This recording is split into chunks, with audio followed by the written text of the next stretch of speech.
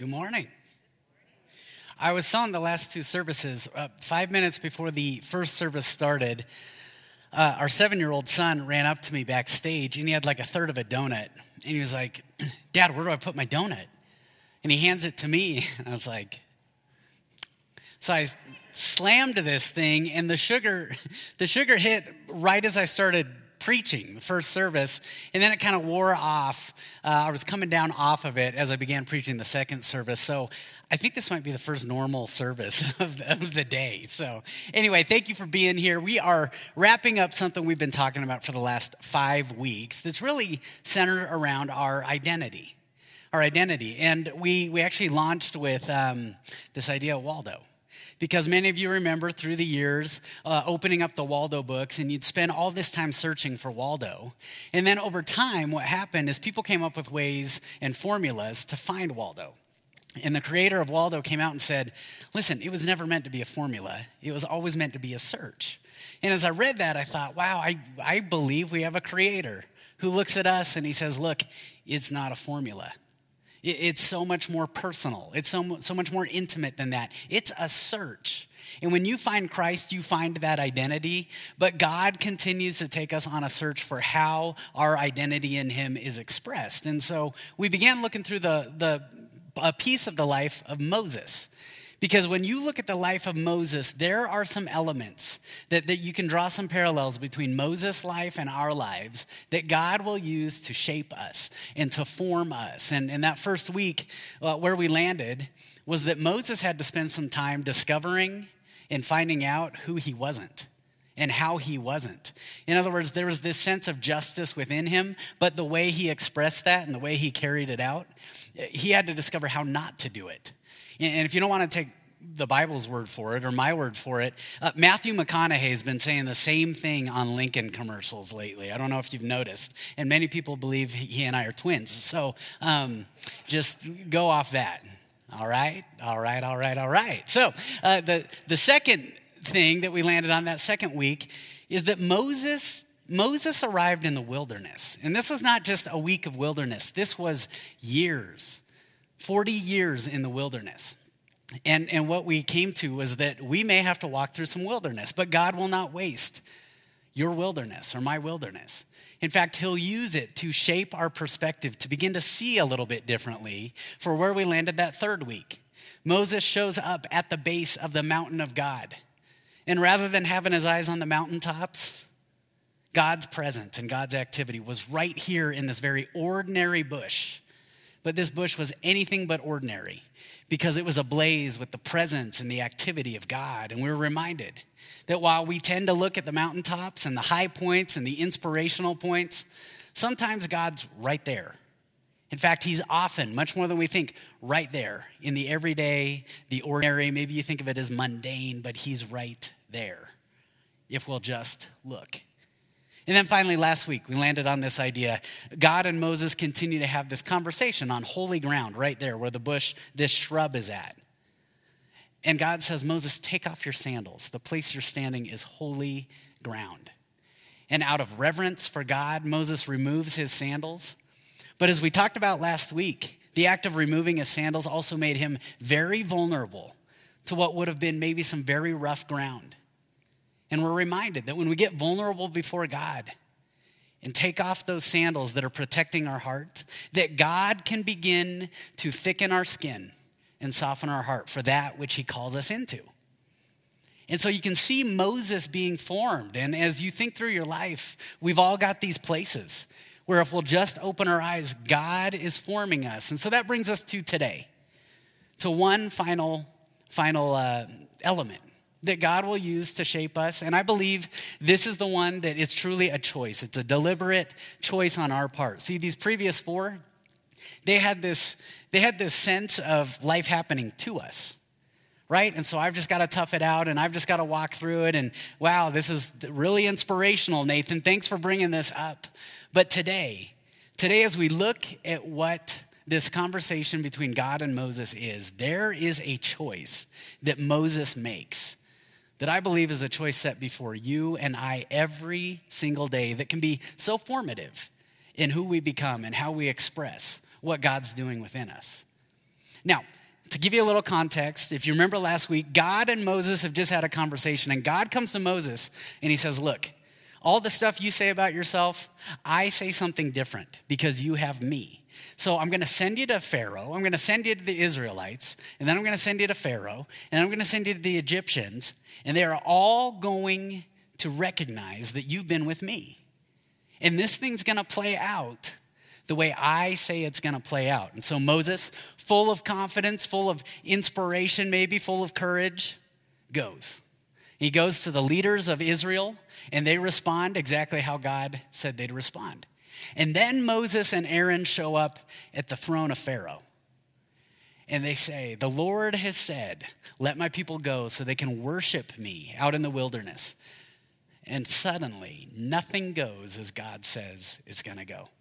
Pharaoh hardens his heart and he says, I don't know who this Lord is. In fact, the fact that you're even asking is going to come with a penalty.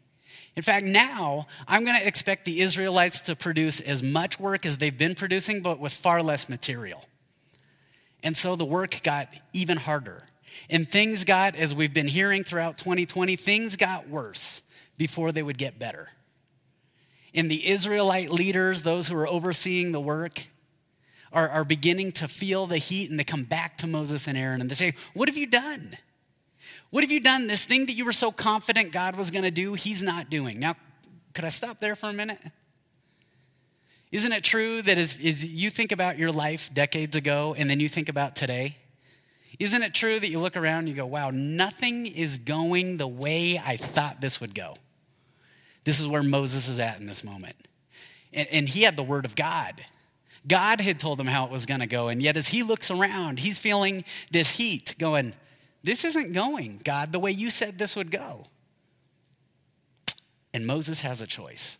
And I want to take you to that choice right off the bat. It's Exodus chapter 5, verse 22. It's half a verse. Look at what Exodus 5:22 says. Moses returned to the Lord. Moses returned to the Lord. Now, in one sense, we know he's always with us, right?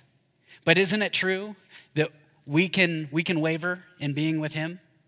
I mean, whether it's our attention, whether it's our thinking, whether it's our mindset, maybe it's our actions, we can waver, can't we? And especially when things get difficult. When things seem to be getting worse before they get better, that's hard to keep him on the radar. And so Moses returned to the Lord. Now, it's interesting. The writer doesn't give us any sort of specific as to what this looked like. He didn't say Moses went to this place. He didn't go to the summit of the mountain of God, and at this time of the day, he said this prayer or anything like that. It just says Moses returned to the Lord. Because now we're going to get this whole thing from the perspective of God, through God's eyes. And you know what mattered to God is that Moses returned to the Lord. That's all we're given. But what is interesting is what Moses returned with. Let's finish the passage here. Moses 5:22 and 23. Moses returned to the Lord and said, why? In other words, question. Why, Lord? Why have you brought trouble on this people? Is this why you sent me? See, Moses is coming back, and honestly, Moses, he's got his finger in God's face. He's saying, this isn't going the way you said this would go.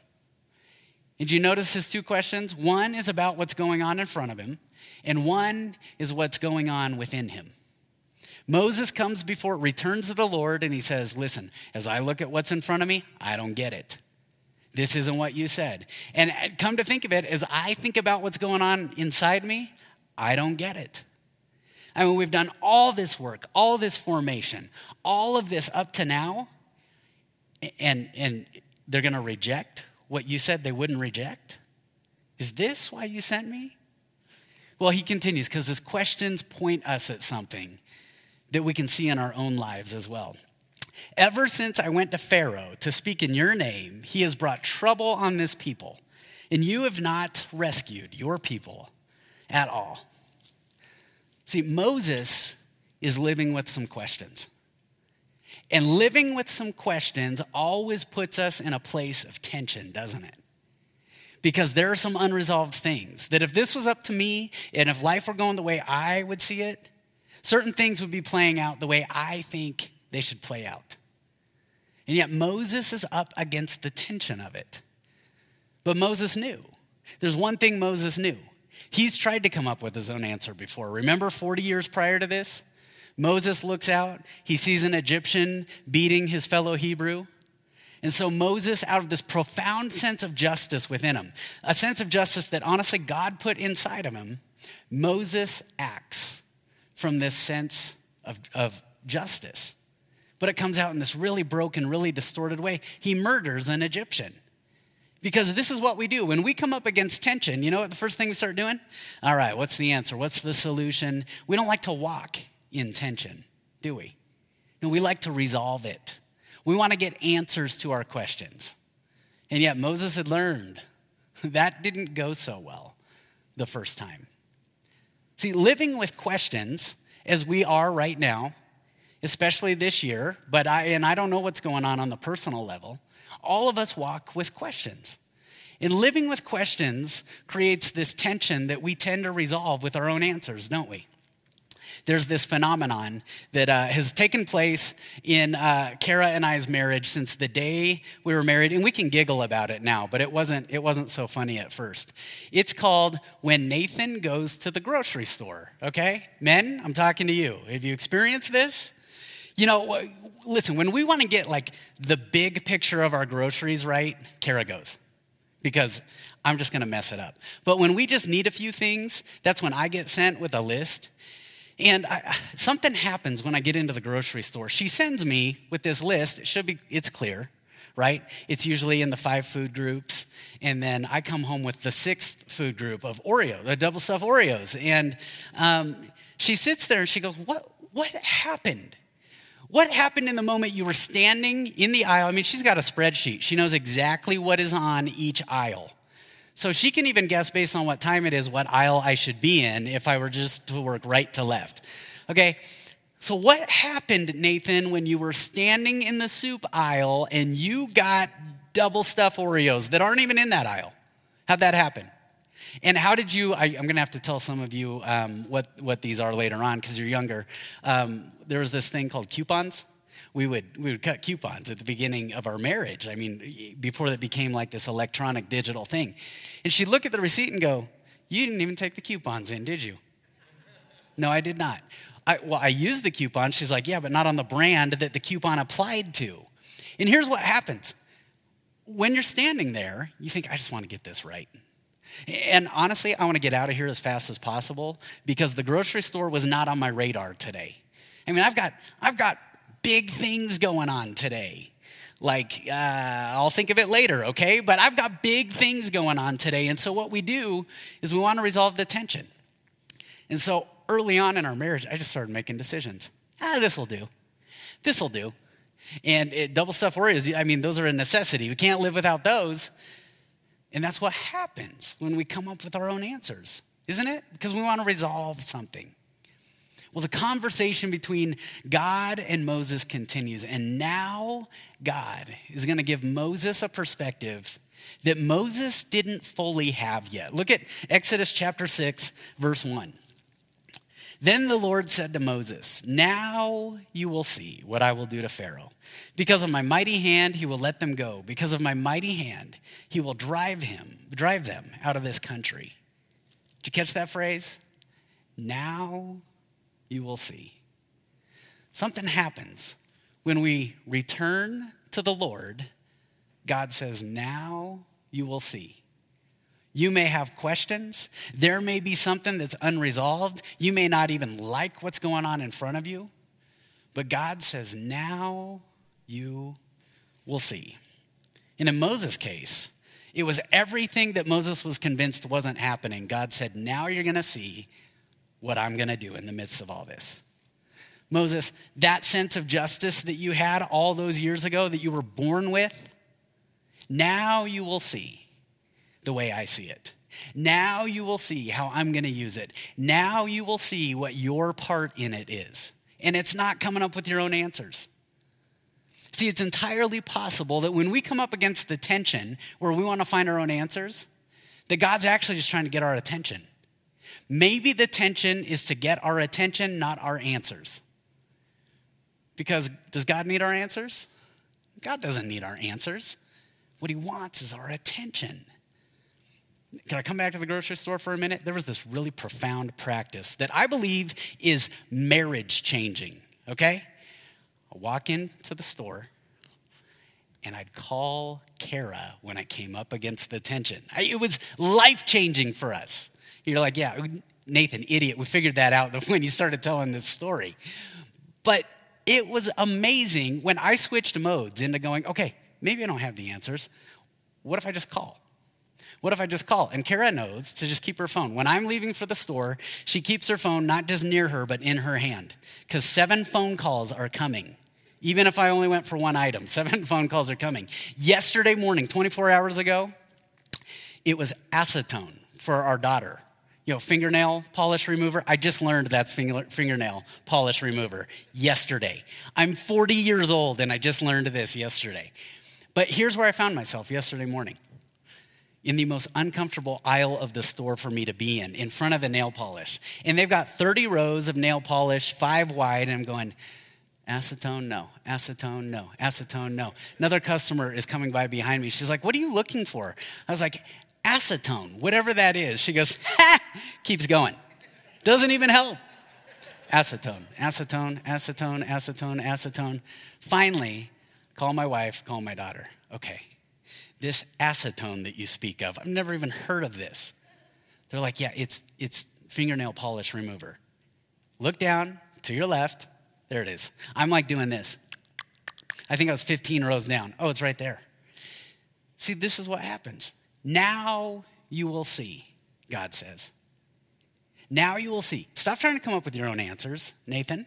Stop trying to come up with what you think ought to happen. Stop holding on to that. And just return to the Lord. Return to the Lord, and now you will see. And God answered in an extravagant way a handful of verses later. Exodus chapter 6, verse 6. Just count with me the I will responses of God. Listen to how many times God says, I will. Therefore, say to the Israelites, I am the Lord, and I will bring you out from under the yoke of the Egyptians. I will free you from being slaves to them, and I will redeem you with an outstretched arm and with mighty acts of judgment. I will take you as my own people, and I will be your God. Then you will know that I am the Lord your God, who brought you out from under the yoke of the Egyptians. And I will bring you to the land I swore with uplifted hand to give to Abraham, to Isaac, and to Jacob. I will give it to you as a possession. I am the Lord. Did you catch that? I mean, I can't imagine what's going on in Moses' head, right?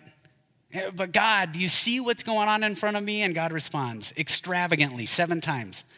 I will. I see it, and I will. And yeah, but God, do you know about this sense of justice that's stirring around inside me? God goes, I know. I put it there, and I will. I will bring it about. Yeah, but God, if I don't, and then they won't, or if I do, they won't. And God says, I know, I will. I will. See, this is God's extravagant response to us when we return to him.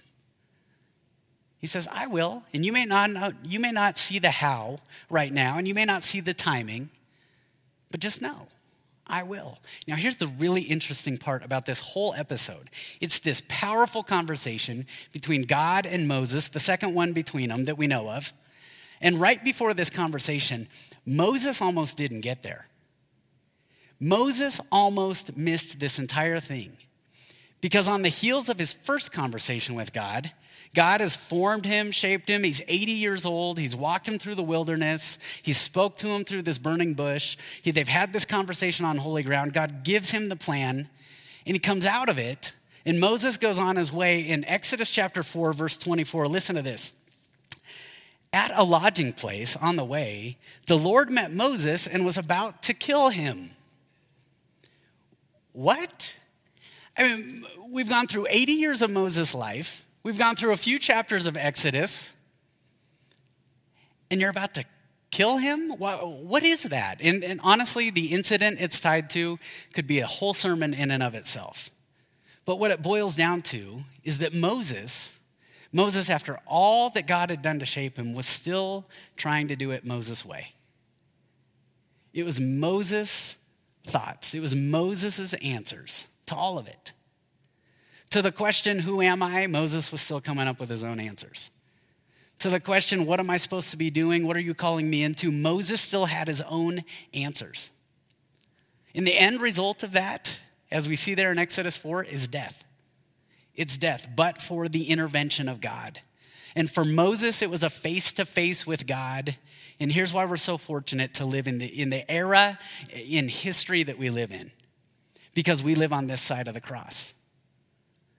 And again, for Moses, it was a face-to-face, and for us, God's intervention, a cross. A cross where he would say, I know you're going through life with your own answers and your own way and your own thoughts and your own timing and your own how this is going to come about in mind. But, return. Return to the Lord. And you know where you can do that? At the cross. The cross is where God says, return. Return. And you will have forgiveness. And on the heels of that forgiveness, there is resurrection life. There's a different way of doing it when you return to the Lord.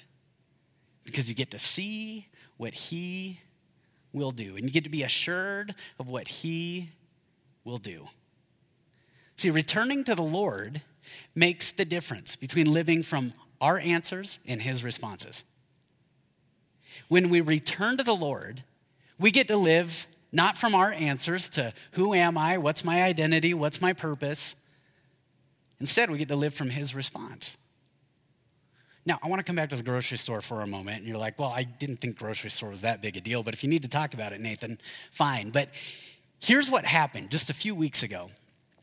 We frequently go to the King Soopers. It's about 5-10 minutes from here over on Ken Carroll. And this team of people that works at King Soopers, I mean, it is amazing the consistency of this team over and over. And I got to be honest, from the beginning of this pandemic, there are two groups, and I know there are more, but there are two groups that you just think, wow, they are on the front lines of this thing. And one is the medical community, and the second are truly those who work in the grocery stores. While people are screaming at them for shortage of toilet paper and everything else, they continue to show up. And about 3-4 months ago, the team over here at King Soopers, just familiar with them from going there through the years, one of their team members, Lyle, died suddenly. And knew they were going through some difficulty. But a few weeks ago, I walked into the grocery store. It was on the heels of me saying to Carol, why don't you just go to the grocery store? Because I don't want to screw this up again. And I walked into the grocery store, and they've got this picture of another team member, Ivan. Ivan, who died suddenly just about a month ago. And as I sat there and I looked at this picture, suddenly a couple of them came up and said, I had no idea this happened. And with tears in their eyes, they just said, this is the hardest year, and not because of everything going on, big picture, but because of this. And suddenly I went, oh my goodness. Oh my goodness. Lord, you're doing something here. You're opening my eyes to your response instead of my answers. The grocery store was no longer acetone and double stuffed Oreos. Suddenly, the grocery store has become something so much more. That Nathan, maybe after years and hundreds of trips where you didn't understand why you're the one to go, maybe I'm doing something. Maybe I'm calling you into something. And maybe it's this thing that you've never looked past or you've never looked at because you've looked past it. But in this everyday place, I'm doing something. See, I believe God wants to do that with every single one of us. If we could let go of our answers to where God is and who I am and what he's up to and what I'm supposed to do and what's my part, and say, Lord, I'm here. I'm returning to you. Let me see through your eyes what you will do. And in this case, an opportunity to walk next to a hurting community that honestly has had foot to the floor on the gas since this whole pandemic began. And so the question is, as we wrap up, as the worship team comes back up, the question is, what does returning to the Lord look like? I'm so intrigued that the refrain of Scripture is return to the Lord. I mean, you see it, right? Jesus tells maybe the most famous parable of them all, the most well-known of them all, the prodigal son. He gets his father's inheritance, goes to a far-off land, squanders his wealth in wild living. And it's so interesting. He gets this plan together. He says, I'm going to go back to my father. I'm going to return, but I'm going to have a plan to be his servant. And my favorite part of this parable is the son is coming back, and the father sees him from far off. And right as the son's about to open his mouth and say, hey, I'll do this and this and this to be your servant, the father embraces him and says, you are my son. And maybe that's your story. Maybe it's been a long time since you even thought of God. And maybe it's been a far-off land in wild living or just choices outside of him and what you know he wants for you. And he says, return. Return. Maybe that's you. Or maybe it's more like this man Daniel that we read about. Daniel, who for over 30 years lived in the house of Nebuchadnezzar. Nebuchadnezzar, the Babylonian brutal king, who if you disagreed with him, he did away with you. And it's interesting because Daniel never really ascends to power in Nebuchadnezzar's palace.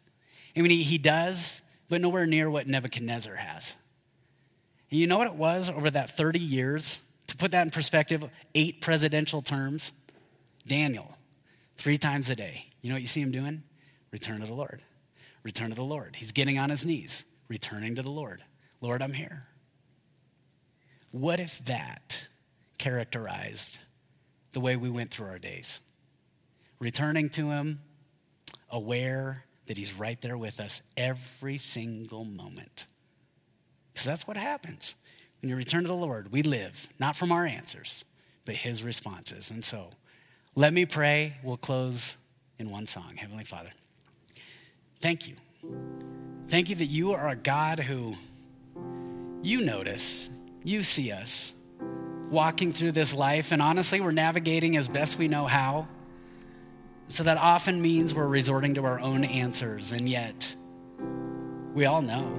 We all know how draining it is, that it ends in nothing life-giving. It ends in death.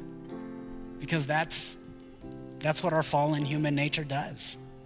We go about it our own ways. And so, Heavenly Father, stir us, nudge us, intervene, cause us to return to you. And as we look forward, after we've talked the last 5 weeks, there are all kinds of things we know you use to shape us. But ultimately, we know you are shaping us for you.